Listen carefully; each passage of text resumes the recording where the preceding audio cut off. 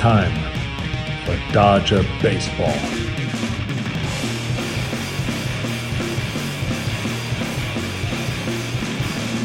Yes, I am ready to be disappointed again. This is Swing Shift. My name is Ryan Bershinger. He is Bo Benson. You can follow us on Twitter and Instagram at SwingShiftRNB. And today we have a third member of Swing Shift on with us. He's been on the show in the past. He's a senior editor over at Dodger Blue. You can follow a lot of his game coverage along on Twitter at by Blake Williams.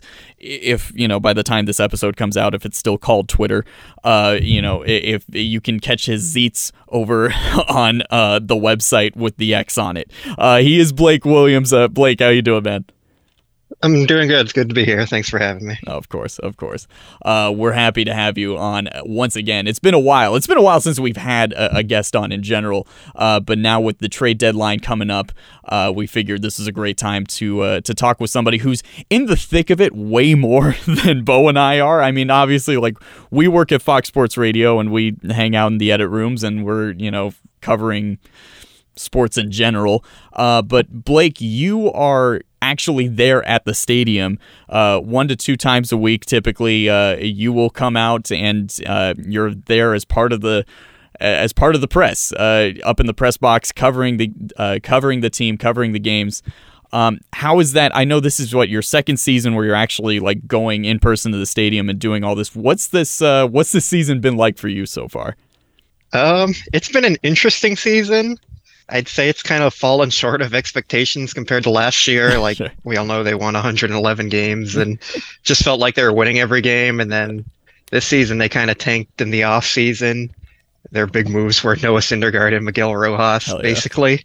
So expectations are much lower now.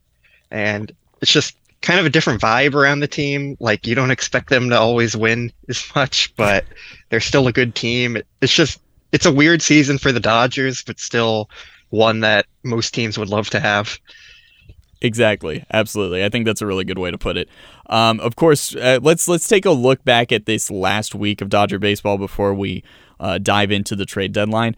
The Dodgers had a very strong week. They faced 2 teams that are in first place in their respective divisions, and they came out with 4 of 6. And Blake, like you said, that's the sort of takeaway that any team would love to have, really. The offense put on some great shows, a couple of those games. Johnny DeLuca even hit a home run. Don't look up who he hit it off of, but he hit a home run, and it was great.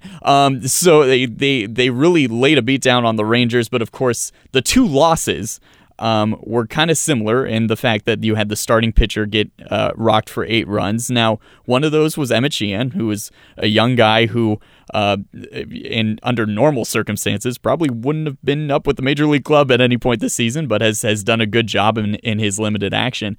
And then the other was Julio Urias. Now, of course, this has not been a normal season for Julio. He's got an ERA a tad over 5 now after the 8 runs allowed, which was the most in his career for a start. Blake, I want to throw out something here, though, and I want you to tell me if this is a good take or a bad one. So, watching Julio, yes, he has struggled this season, and then he was injured. And he came back from the injury, and he had a couple of pretty strong starts. I was at his start against the Pirates, where he had his usual first-inning hiccups, but then settled in really nicely and pitched very well. And then you have this outing in Baltimore, where, yes, he got hit hard. But this was a day game after a night game in which the grounds crew just kind of didn't bother doing their job in Baltimore by just leaving the field to be exposed to overnight rain. And he's facing a first-place team, a good offensive team. Am I in the wrong here to kind of write off that start a little bit and say, I know that he got rocked. Yes, he did bad. But I'm not fully ready to just view him as 5 ERA Julio. We've seen the signs that he can get back to where he was. Am I crazy for kind of writing that off a little bit? Yes and no, I'd say. All right. It's a really complicated topic with him because we know he's been an ace in the past, And if this was just one start this year, I'd say like, yeah, totally write it off. It happens. But he's also struggled throughout the entire year, as you already mentioned. So when you're struggling all year, it's a lot harder to write off just one bad start now because they're just building up. And it came after he said, like, he came out and said his vacation is over now and it's time to get to work and get back on track, basically. And then he comes out and has that outing. So just the context of that makes it a little funnier, I guess. But I don't know what's going on with him. His stuff isn't as great. Yeah, all I heard was Ryan saying I'm wrong, so I'm gonna go. Yeah, he's wrong for sure. I want to believe. I think there's probably a little bit of wishful thinking on my part, where I'm looking at that game and going, well, I get it. I get where it's coming. But like you've said, no, the stuff isn't as strong as it has been in the past. Is there, Blake? Do you like? The idea of a qualifying offer is now kind of getting tossed around, and I don't know if I should actually take that seriously or not. Blake, do you is there a reality in which Julio does in fact take the qualifying offer at the end of the season? I don't think so at this point because the pitching market is still kind of weak after Ohtani in the free agency. Yeah. So I think he's still going to be one of the top arms available. Like, I think Nola is a free agent, but he's been struggling too, and he's older. So I think a desperate team is still going to be open to overpaying for him. It's just Giants. It's hard to see him getting paid as much as he was supposed to now. So it's hurt him, but he's still probably not a 5 ERA pitcher, but he's also maybe not an ace anymore. Which is so funny because it feels like he just came up too, right? But it's been a while. But yeah, it's disappointing. We take for granted just how young he still is. He's 26, right? Am I wrong? Yeah, I think he turns 27 in September. Okay, yeah, that's insane. And it feels like he's 35 because we've been following him since he was a teenager. So I think given the fact that he's still so young, Scott Boras is still gonna levy that into something. He's gonna get a big contract. I think. Yeah. I just don't think it's gonna be from the Dodgers at this point. I would accept it if he took the qualifying offer. Oh yeah, that'd be super. Fine. Even if he does do that, it would mean that he's literally pitching batting practice the rest of the season. but as long as he's decent in the playoffs, I don't really care how he does the rest of the season. But yeah, there's still definitely a concern there, and we'll be following Julio, make sure that he can can come back a bit to where he was, because right now, Bobby Miller in essence is the best pitcher on the staff at the moment, right? Because Kershaw's hurt and Julio's not been performing well. Gonsolin still Blake, do you think Gonsolin will ever become a pitcher who can throw 6 innings? Just in general? I don't really think so. I've been saying his best role would be in the bullpen, which isn't really a luxury the Dodgers have at this moment. Right. But maybe come postseason, that's something they could explore if they can acquire a few starting pitchers and get Kershaw healthy. Gonsolin, he just has 2 good pitches basically, and once he gets through that third time in the lineup, it's just not ideal.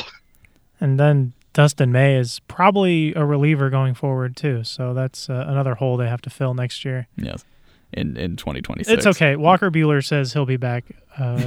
So, well, I did want to ask you about that, Blake, because you were at Walker Buehler's press conference the other day, where he was addressing his health. So, what were kind of the takeaways from where he's at right now? And do you think that Buehler could actually be somebody who contributes in the playoff rotation or bullpen or just in any manner in the postseason? So Buehler seems to think he's coming back on September 1st, and it's a guarantee. Hell yeah. He's already throwing bullpens, and he's sitting at 94, which is encouraging, but Buehler was at his best when he was throwing 99, so he's still not there yet. Yeah. And then after Buehler was done talking, we asked Dave Roberts about it, and Roberts basically said, yeah, that's a really aggressive timeline, and I'm not sure I see that happening. And I think the Dodgers are going to be cautious with him. So I don't really see him coming back and contributing all that much. Maybe he can come back as a 1 inning or 2 inning guy. I just wouldn't count on that. Like last year, we saw the Dodgers keep saying, yeah, we have all these relievers coming back down the stretch and they're going to help us out. And then pretty much all of them just stayed injured the entire year and they didn't get any help from them. So it kind of feels like Bueller's going to be a similar case with that, but he seems to think he's coming back. So we'll see. He knows his body better than we do. Word to Daniel Hudson, man. Yeah. Absolute legend. Yeah. Is Blake Trinan still alive? Or is he just seeing The Sound of Freedom on repeat? I think both is both is accurate. I think he's been buying out all the tickets for that. But I don't think he's going to come back this year. It's probably slim odds. He goes to Barbie and then immediately afterwards. I haven't seen him around. He hasn't been in the clubhouse at all this year. He's busy doing some investigations. He got the QR code tattooed on the back of his arm. But no, really. So that's the word on Trinan is like it's hard. Can you say with any sort of confidence that we'll see him like at any point before the end of the season, or like where are we at with Blake? I'd say it's like 5% that we see him. Jesus. They haven't really given any updates on him. And at this point, like if he's not even throwing or anything, it's concerning. That's good. So we'll see what happens. It's just they're being really quiet about him and haven't really given any news. Well, I mean, Noah Syndergaard should come back at some point, right? So I think we're doing fine. Right? That's a threat. He's slated to start a rehab soon, right? Noah Syndergaard, or is that? Yeah. I think he has been already. Yeah. I think he's thrown 2 or 3. Oh, right. Yeah. No, I did see. Yes. And he's still throwing like right. 92. So, yes. Yeah. And I saw him get rocked like in the first inning that he came out. Okay. Yeah. I just tried to write that off then, I guess. I just tried to push that one out. All right. Cool. Well, hey, we're all good. But I did want to mention, like, in terms of, we're like strictly talking about pitching, because that's clearly like the focus here. The offense has been fantastic. Through and through, the middle, obviously, Mookie Betts and Freddie Freeman being Mookie Betts and Freddie Freeman is just wonderful, and it's so fun. Max Muncy, even though he's hitting 196 or whatever, he still has like a higher on base than like Jason Hayward and David Peralta, who have both been very steady contributors and have been super helpful. We're not focusing on offense because I think offense seems to be very very solid, which is nice. Obviously, like, people will focus on the fact that like Austin Barnes is legitimately the worst hitter in all of baseball, but it happens. It's that, as is such for a backup catcher. Eventually, this is just what they turn into. And then, maybe Carlos Ruiz is available that we can bring him in and replace him. Here's the plan. We go to Oklahoma City and we extricate Hunter Fiducia from the child slavery ring he's involved in. And we bring him back with Blake Trinan's help. Because if I have to see Austin Barnes play one more time, I'm going to lose my fucking mind. Blake, I hate to do this to you, but please explain why Austin Barnes is still on the team. Like, I don't want to attack Barnes because there is an obvious like non-baseball reasons as to why he's still there. But in terms of like actual baseball reasons, why is he still there and not somebody like Fiducia or any of the strong up and coming catchers that they've got in the minors? Well, the clubhouse basically views him as the team captain, so the chemistry this year seems pretty strong, and I don't think they want to mess with that too much. He's a good leader for the pitching staff. He helps go over the game plans with Will Smith every day, and he helps all the pitchers out. He's basically just another coach that sometimes happens to play, and I think that's something you can kind of deal with when he's your backup catcher, playing once or maybe twice a week at most. Yeah. And come the postseason, like ideally you're not going to see him at all, and he's just going to be a backup and helping with their game planning and everything. So he has some value in that regard, but Yeah, his offense has been pretty brutal this year. You're all going to look really stupid when he has a key, like, 2 RBI double in the World Series. Oh, yeah. All you Barnes haters will be weeping uncontrollably. He would have had a home run in Baltimore if they didn't, move that fence back 30 feet. Yeah, if they had juiced the balls in that series, for sure. He might have had a single. Blake, serious question. Are the balls juiced right now? Is that what's going on? Because, like, the other day, like, 20 teams scored 10 runs or whatever. Like, it seems like at the All-Star break, they did the old switcheroo again. Is that... when you go in next time, sometime this week, the next time you're there, just take a couple baseballs with you and compare those seams and feel those balls. I think they're juiced, and I've heard some rumors around the clubhouse that they think they're juiced. Let's go. I'm not going to name any names or anything, but it's been something since the games were faster with all the new rules.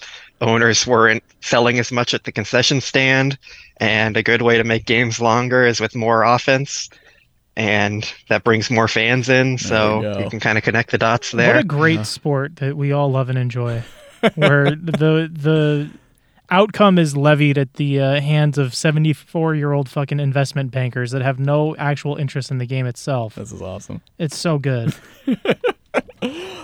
That's great. I believe it. And then they go back to the regular balls in the playoffs, and we all get mad because the Dodgers can only score 3 runs in 9 innings. Yeah, I love it. That's great. Okay, well, again, it's not Julio's fault. They juiced the balls on him. He's all right.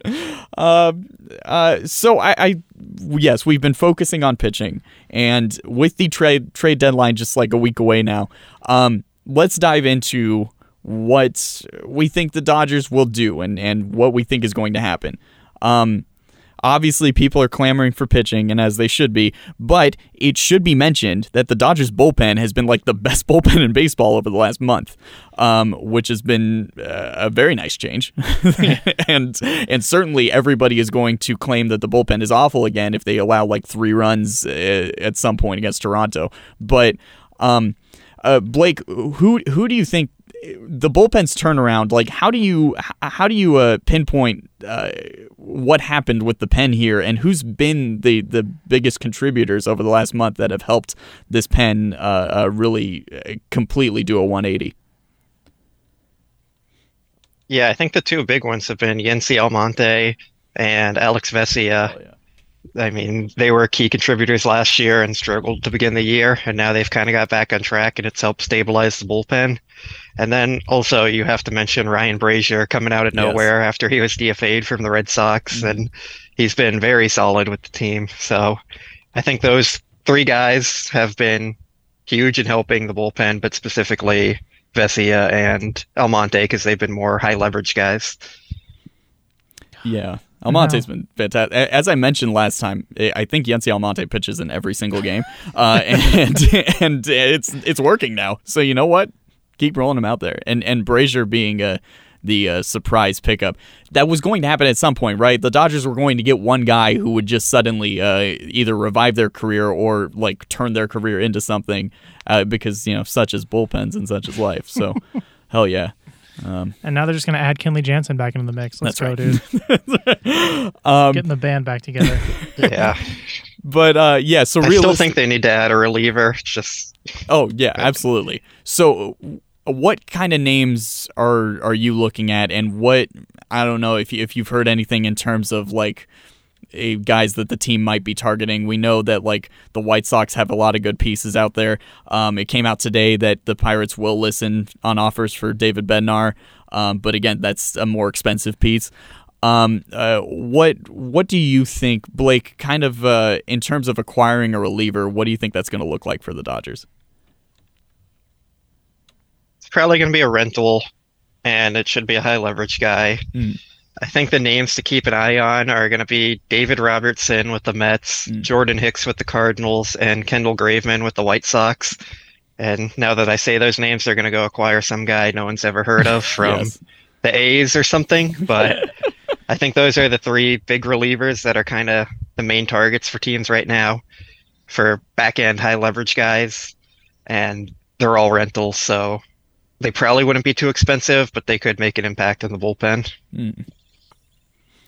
I like it all. I'm all for it. I wouldn't be surprised if they're going to end up with like a Chris Martin type, where somebody who has had success in the past maybe on paper doesn't look like they're having as good of a season, but when you dive into the peripherals, there's stuff there, and suddenly they're going to have a very strong second half. Graveman is a guy I like a lot. I think, again, with the White Sox, there's a lot of potential there with even, former friend Joe Kelly, or Ronaldo Lopez, or there's a lot of options there. Bednar, I think, will be too expensive. That would cost at least one, I would imagine, at least one top 100 prospect, because he's controllable like through 26. 27, I saw. 27. Oh, Jesus. Yeah. No, that'd be very expensive. What about Josh Hader? Hey. Or Blake Snell? Apparently they're Padres seem to not want to sell. That's awesome. Why would you? You're so close. This is the window. Yeah. No. When you are in fourth place. There's one name that I have my eye on. He's hitting .319, 14 home runs, 44 RBIs, an OPS of .918. That's right, folks. We're bringing back Cody Bellinger. He's definitely going to turn it around with the Dodgers. And the last 5 years mean nothing. The one half season with the Cubs, that's what you got to bank on. He's totally back, everybody. Hell yeah. Yeah, if they didn't need a right-handed outfielder, I would totally be on board with bringing Bellinger back. Man. But they definitely need to add a right-handed bat for the outfield to platoon with Hayward and Peralta. I saw the Kike rumors, and I would totally be down with that. I know he's not doing the best, but I miss that guy. Yeah, I mean, if you're just kind of replacing Yanni Hernandez, then why not? Offensively, he's and defensively, all around, he's not been as good this year. But he would have a lot of fun, and he would pick it back up. The Dodgers could pick up Rougned Odor. Is that how you say his name? He was released by the Padres, and if the Padres are cutting guys, well, that just means there's too many good players on their roster. Certainly.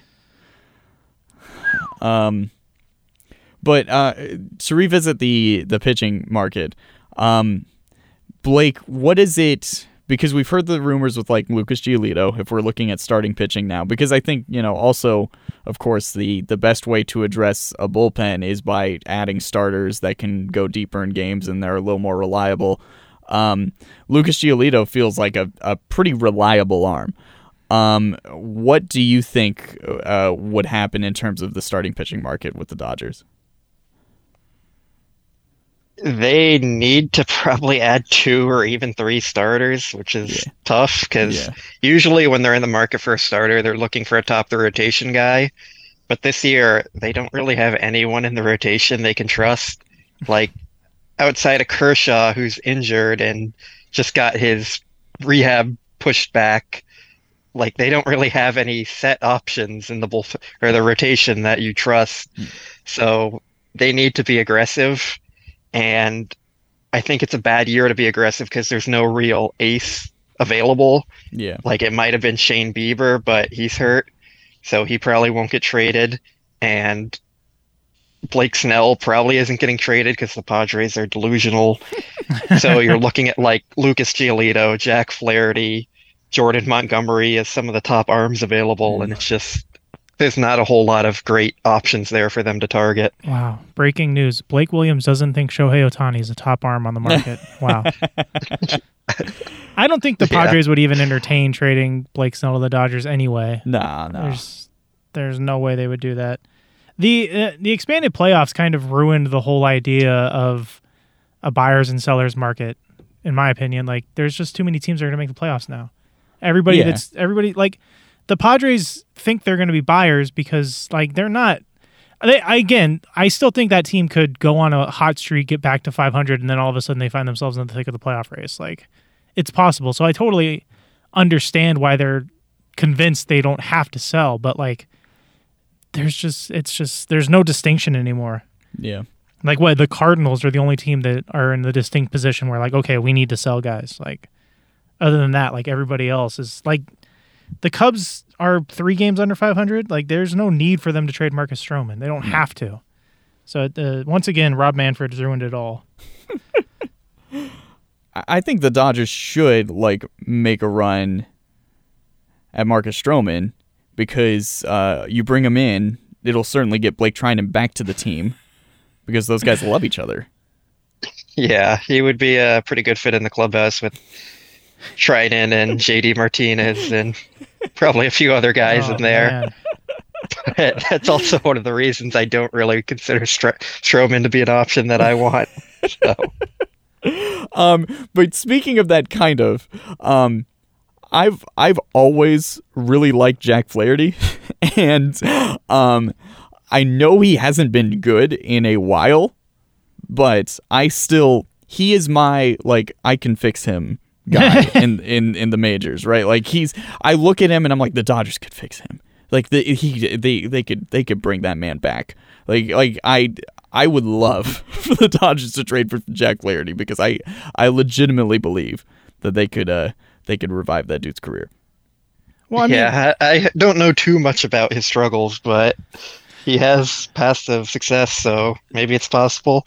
And with Pryor, like who knows, get him in the lab. Didn't we find out the Cardinals were like just teaching pitching wrong entirely throughout their system? Yeah. So like it's possible. Yeah. Yeah, exactly. Bring Jack Flaherty over and tell him, hey, actually, strikeouts are good. Yeah. So, give that a shot again, and then and just you wait. We can get both Flaherty and Lucas Giolito, and just have a full-on Harvard Westlake, full starting rotation, and get Max Fried on over, and we're set. We're golden. Oh man. But okay, so Bo mentioned Cody Bellinger, and yes, the thing is that the Dodgers have said that adding a right-handed outfielder would be nice, and then they added Jake Marisnick, and all was solved. And then he died. And then in perfect like random Dodger acquisition fashion, he either became a stellar second half component to the team or played 2 games and was never seen again. And that's what we got from Jake Marisnick. We will never see him again. But it's all good, right, Blake? Because Trace Thompson is on his rehab, and so that right-handed bat is coming, right? Like we're all everything's good. We because Trace Thompson, who famously hits left-handers really well, will come on back to the team. What other kind of right-handed hitting outfield options are there, and are they looking for? Because Hayward and Peralta playing well has in essence forced Mookie to the infield. So what kind of like platoon guys are there? Because you're not necessarily looking for like an everyday middle of the order bat. You're just looking for a good complementary outfield piece. What kind of right-handed hitting outfield options are there for the Dodgers? Yeah, so starting with the Cardinals, they have Dylan Carlson and Tyler O'Neill. Both are available. The Cardinals have too many outfielders. They need to move one. There's a piece in The Athletic where Fabian Ardai, the Dodgers beat reporter there, and Katie Rue, the Cardinals beat reporter. They're like a Michael Grove for Tyler O'Neill trade, and to me, like I'd do that in a heartbeat. Yeah. So I feel like that wouldn't happen, but it was interesting that they both kind of landed on that. Hell yeah. So the Cardinals need pitching. The Dodgers need an outfielder. The Dodgers have a lot of like close to major league ready pitching prospects, so seems like a good fit there. Okay. And then the other options you could be looking for are like Tommy Pham with the Mets and Lane Thomas with the Nationals, I think are the 2 other big ones that come to mind. So they have some options there, and luckily I don't think a ton of teams are going to be looking specifically for a right field or right-handed outfield platoon bat. So okay. Yeah, no, I would do Michael Grove does deserve credit. He has pitched rather well in his last few outings. I really like the fact that Grove has actually been a pretty solid contributor to the rotation over the last month. But yeah, no, I'd ship him off for Tyler O'Neill in a second. Like that'd be so nice. What was the other thing I was going to mention there? Well, with sticking with the Cardinals for a second,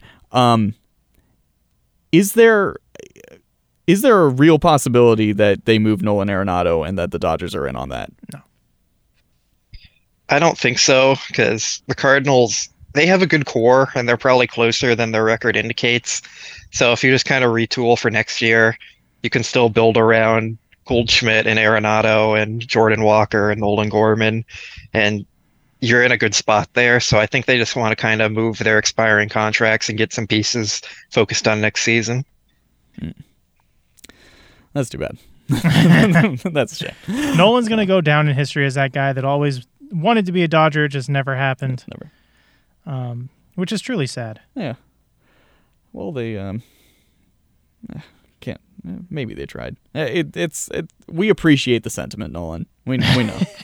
But yeah, you signed up for that, it's weird. I feel like I kind of exist in the space between like Blake and everybody else. Like, I don't think they should do any big blockbuster trades. Mm-hmm. Like, unless if Nolan Arenado's available and they can somehow get him for like Tony Gonsolin and one prospect, I'd do that. But I'm not going to break open the bank for anybody this year. I'd rather just like build around the fringe and see what happens. That's all they got to do. Like, they have Mookie and Freddie. Like, just fucking, how about those guys just show up in the postseason? And it's fine, but it's interesting. I agree. I mean, I think that what we're going to end up seeing at the deadline is going to be maybe a couple mid-tier moves, at least one starter and at least one reliever. And then a platoon, Tommy Pham does make a lot of sense. And Max Scherzer. and Scherzer and Verlander. Get those guys. But I mean, like, because even like Blake, you mentioned Lane Thomas. Like, I feel like the Nationals would make Lane Thomas like unnecessarily expensive, right? like that feels like a move where I really like Lane Thomas this year. He's playing incredibly well.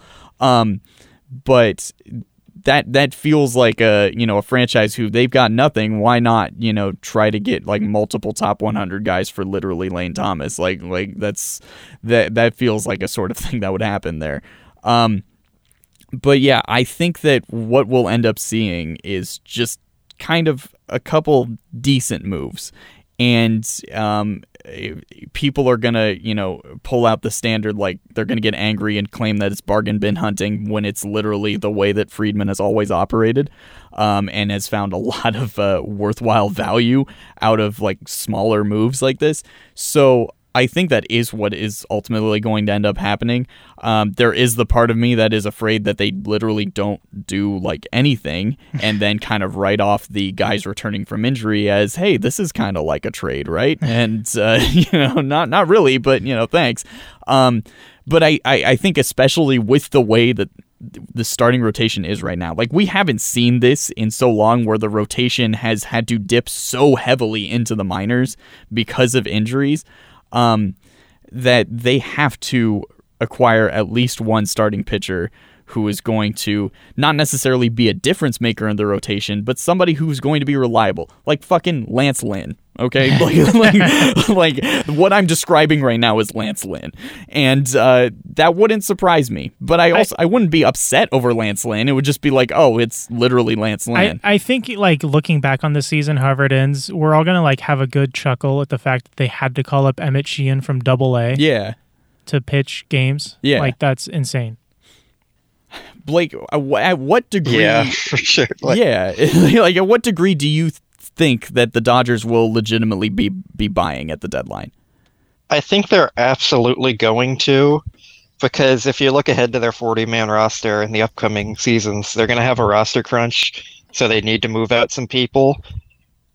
I just think from my view, I would prioritize guys who aren't rentals, because like I said earlier, they kind of tanked this offseason, and they weren't really like focusing on this year a ton.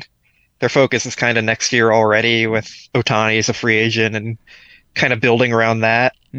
So it's hard for me to say like, yeah, go out and fix the problems now when players are more expensive. But you do have a lot of prospects you're going to have to trade away, like Eddie Leonard and Yorby Vivas probably aren't going to be Dodgers long term, but they're taking up spots on the 40-man. You're going to have some more good prospects you need to add on. So they need to make moves. They're probably going to end up getting rentals because it's going to be cheaper, but it wouldn't shock me if they come out of nowhere and make one of those trades where they end up getting an Alex Wood type and no one expected that to happen, but Right. they traded, what was it, Hector Oliveira and some guys and got Wood Yeah. and a few other players. Like, I feel like moves like that kind of make sense where it can help the team this year, but also focused on next year too. Okay, yeah, I was literally about to ask you if Eddie's Leonard is still existing. Like that dude is in fact on the 40-man. Eddie's Leonard and Yorbit Vivas will enjoy Anaheim. I can promise you that. Let's have that prerequisite discussion, right? So Blake, of course, Blake is the senior editor for Dodger Blue. You also run Angels Nation, correct? Like, or what? Yeah, I'm the managing editor there. Okay, great. So let's have the Shohei Ohtani discussion then. So what, from the sense that you get with what's going on with the Angels, is Ohtani going anywhere prior to the end of the season? I don't think so. The Angels are only 4.5 games out right now of a wild card spot, I believe. Even though their playoff odds are like 10%, it's such a hard move to trade Ohtani. Like, you're never going to get back enough of a return. You're going to make your fans hate you. You're going to lose out on ticket sales. And I kind of just have the feeling Artie Moreno is not going to want to do that, even though it might be the smart thing for their future to get all the prospects they can for him, because the general sense around baseball is there's no chance he's re-signing in Anaheim. So it's just such a tough spot for them. Like, they started playing well recently too, even without Mike Trout. And Brandon Drury's hurt, and Gio Urshela's hurt. They have a lot of key guys out, but they've been winning, and they kind of push themselves back into the fringe of the playoff mix. So at this point, it's hard for them to sell. But if they start losing coming up to the trade deadline, maybe it kind of changes their minds there, and they see what they can get. It's such a tough move. I don't think there's a correct answer to trading him, because you have to think about your future, but also, like, if you trade Ohtani and you never make the playoffs with Ohtani and Trout on your roster, like, everyone's just going to view you as a joke, and it's going to be a little harder to convince people to come there and get fans in the building, and it's a tough spot. I just don't think there's anybody that can realistically give up enough that would be willing to do so to get Ohtani for half a season. And I think the only team that has enough to give up that would do it because they know they have a better chance to keep him for more than half a season is the Dodgers. And Artie Moreno would sooner die and spend eternity in hell than send Ohtani to the Dodgers. So it's really such a made-up topic to me. Like, they're not going to do it. There's just no feasible way to do it. You just can't. Yeah, I agree with that. Generally, there was a report saying that they don't rule out the Dodgers as a trade partner, but I feel like that's just because you can't let other teams know that you're it's not willing to trade with your best trade partner. It's not going to happen. Blake, Bo and I talked about this on our last episode, where it's just so hard to ignore the fact that Ohtani signing with the Dodgers in the offseason makes way too much sense. Is that wishful thinking, or is it in fact the most logical and, let's say it, most likely possibility for what happens with Ohtani? From everything we know, I think it's the most likely and probable outcome, but Ohtani seems to do things differently than most people expect, like signing with the Angels to begin with. Right. And David Vassegh was talking about this before.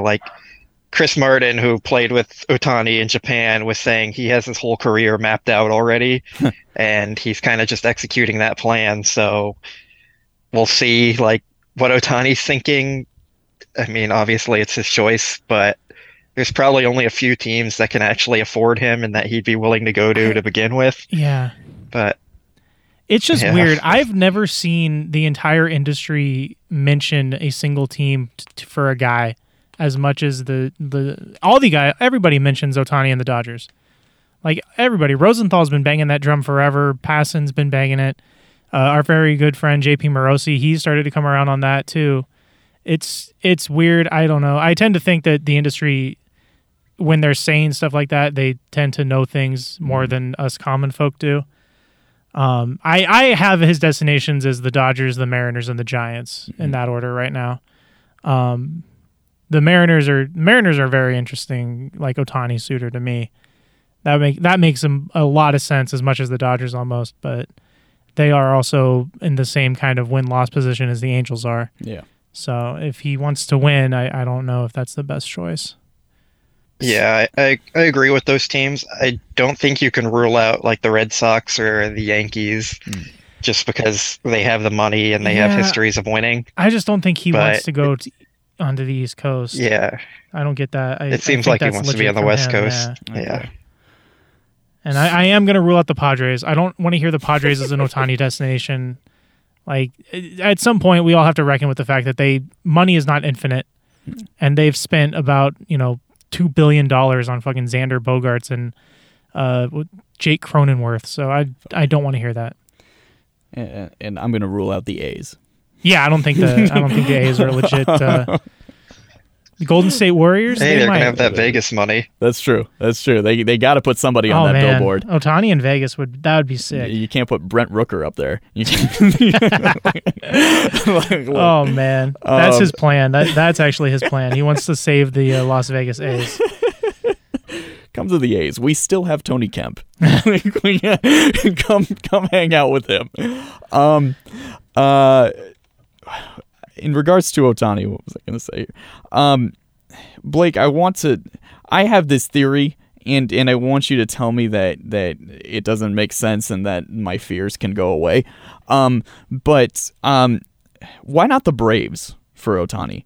Like, when you look at their team, they have incidentally been preparing themselves to do this, right?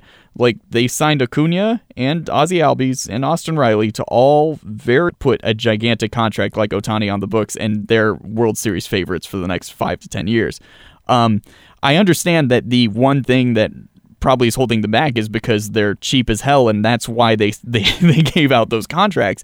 But I think that, like, my great fear is that the Braves ownership wisens up and realizes, like, we can easily do this, and we will dominate the league if we do. Yeah, I think they're already, like, if they sign Ohtani, they're going to be over the tax. Mm-hmm. So I don't think that's something they're going to want to do. And I don't think Ohtani would want to play in Atlanta also. Okay, good. Yeah. I legitimately think the West Coast thing is real for Ohtani. Yeah. Like I believe that. What did the script say? If Chris Martin saw the whole script to Ohtani's career, what does it say next? What was that? He's going to Vegas. Yeah, you don't want to ruin the script, right? Oh man, it's the best part of the movie. Like we're at the climax here. You can't just look ahead. Oh, damn, it's too bad. Well, because like thinking about it, like you mentioned, Blake, the fact that he signed with the Angels originally was a surprise, because if he so desperately wanted to go to Seattle to follow the footsteps of his hero, why didn't he just do that when he first came over? I think it was about he wanted to kind of make a name for himself and kind of build up his own franchise and legacy rather than following the footsteps of someone. Mm-hmm. So the Angels, like, they didn't really have that kind of player in the past that has that legacy behind him like Ichiro does. Mm-hmm. So I think that's kind of where he was looking at, and I guess that would be my biggest concern with the Dodger part of it, but now that he's kind of cemented himself, maybe it would be easier. Yeah. I know when he first came over, he wanted to DH, and the Dodgers couldn't offer him that, so at that point it wasn't totally realistic, but now it is, so we'll see. I still think he would have been a Dodger if the DH had been in the National League at that point. And I just flat out believe that the Dodgers aren't going to be outbid for Ohtani. Yeah. Like I think at the end of the day, like because otherwise nothing that they've done in the last 3 years in the offseason makes any sense whatsoever if they don't break the bank for Ohtani and just basically write him a blank check. And if they don't, if they get outbid for him and he goes somewhere else, I think that starts the clock on Andrew Friedman's tenure as GM. That seat's going to get really hot really fast. Well, Brandon Gomes. I don't know about that one. It'd be such a colossal failure. Like, if they so offer bad. him the most money and he doesn't sign, there's like not really much There's else not they can much do, they though. can do, but that also just like then you go back and it's like, well, we could have kept Corey Seager, the World Series hero, in the fold, or we could have not signed Trevor Bauer. Like it throws off their entire offseason planning for the last few years. It would suck. Like it would 100% be an incredible disappointment, and would be rather difficult to swallow. But like I do agree with Blake, if they do all they can and he just chooses elsewhere, like as much as that sucks, you can't say heads are gonna roll because the guy changed his mind. You know, like it. Watch me. Oh God. Yeah. Maybe they can fire Dave if that happens. Yeah, That's there we their go. There we go. out right Okay, I'll there. take that. That's a good middle ground.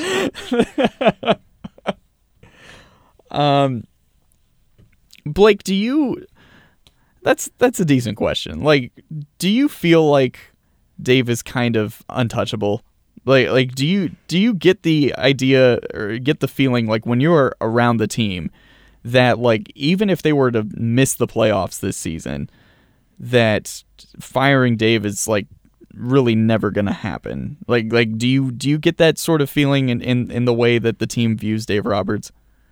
I wouldn't say untouchable, Mm-hmm. but I think after last year's postseason disappointment, like if they didn't make a change after that, I think his job security is really, really good and probably higher than most people want to believe about him. And generally, I do think he is a good manager. Mm-hmm. I mean, his in-game management isn't always great, Right. but if you look around the league and watch any other team, their managers do completely insane things all the time. Exactly.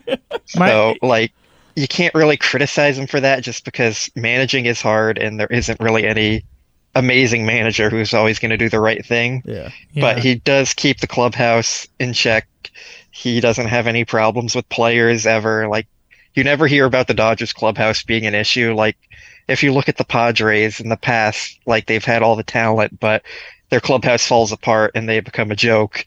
And that's just never happened with the Dodgers. And Yeah. I think they value that a lot. My thing with Dave Roberts is like they could do better. Like there's probably better managers out there, but they could also very easily do worse. Yeah. So why rock the boat ultimately? Yeah. Unless there's just another like just boneheaded playoff collapse where like like I would have fired him in 2019 when they lost to the Nationals. I think like at that point that would have been justified. But like last year wasn't really his fault. There wasn't any boneheaded mistake. Like they just fucking blew it Yeah. against the Padres. Yeah. So like it is what it is. At this point, I think they're just too married to Dave, and it's going to take something catastrophic for them to ever move on until he's ready to retire. Yeah. And you also have to consider, like, the moves aren't just his alone. Mm-hmm. When he's making an in-game decision, he's working with Danny Lehman, the bench coach, or Bob Guerin previously. He's talking to Mark Pryor about the pitchers. Mm-hmm.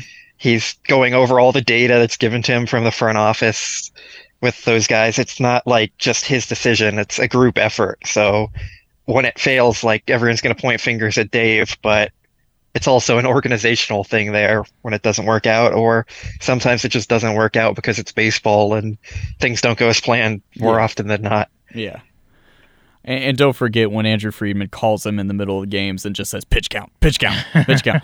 I've been told that's that really the front office is doing everything and they're calling Dave in the middle and that they're interjecting everything. Of course, I'm kidding, but there are Dodger fans out there who 100% believe this, so I'm telling you all to fucking stop. Like, as Blake just mentioned, yeah, Dave's going over notes from the front office in terms of like numbers and stuff, but I've talked to people who work in sports media that tell me that they know for a fact that Dave is just following a script that is given to him at the start of the game, and he must stick to that script at all times, no matter what. And I wish that people would stop believing that. There's a difference between being given information and being given strict guidelines. So that's good. All right. They do have a lot of data posted around. Like, I've seen it in the clubhouse and the dugout and everything, but it is not a script. I can tell you that. It's just a lot of numbers and graphs and nerds, fun stuff like that. Nerds. Do you ever are you ever like in the visiting or in the opposing dugout, and do you ever see kind of like other teams doing the same sort of stuff? Basically, that's what I'm asking. Like, because that feels like that would be pretty protocol across the league now, right? Like, to have that level of in-depth analysis and numbers that are available to the managers at any point. Yeah, it's pretty universal. Yeah. Every team's doing the same things now, essentially. Some teams are just doing it better than others. Mm-hmm. Okay. And so how many trash cans are we banging on to to relay the information live to our hitters? So we can kind of wrap up this conversation here. So yeah, I think kind of looking at the trade deadline, I think it is fair to assume that moves will happen and that they will acquire guys, because they always do. The Dodgers are always active at the trade deadline. Even deadlines where they're not largely active, they're still active. And there's going to be moves made. We've kind of touched on it's mainly going to be pitching, probably at a right-handed bat. Blake, so you're going to be at the game tomorrow night as part of the press scrum there. Yeah. Okay. At the time of this recording, this will be that'll be Tuesday night's game with Toronto. Good. So what is how's the press box treating you nowadays? How's it? I'm sure it's very different from your first season there in terms of just the experience and all. But what is it? How is the actual process of being there in person covering the games? How is that going for you? And as somebody who's grown up a lifelong Dodger fan, like, what does that feel like? Like, that's kind of surreal, right? Like to be able to be doing this at this point, what's that like for you? Yeah, when I first started, it was pretty surreal. Like, I'm there 10 to 12 hours a day for a game. Yeah, because we get there early, and then the clubhouse is open for an hour, and then we go to the dugout after that, and we wait for Dave to talk, and then the game, and then post-game stuff, and then like getting all the post-game stuff transcribed and put up on YouTube and everything. So it's a long day. I like the rule changes this year that make the games quicker. I know that's a common take among the media and not as much among fans. Yeah, but I do like that. One thing I don't like is the Dodgers changed their press box meal cost from $9 last year to $15 now. Oh my God! So that's a first world press problem I'm complaining about, but it's a pretty big increase for 1 year.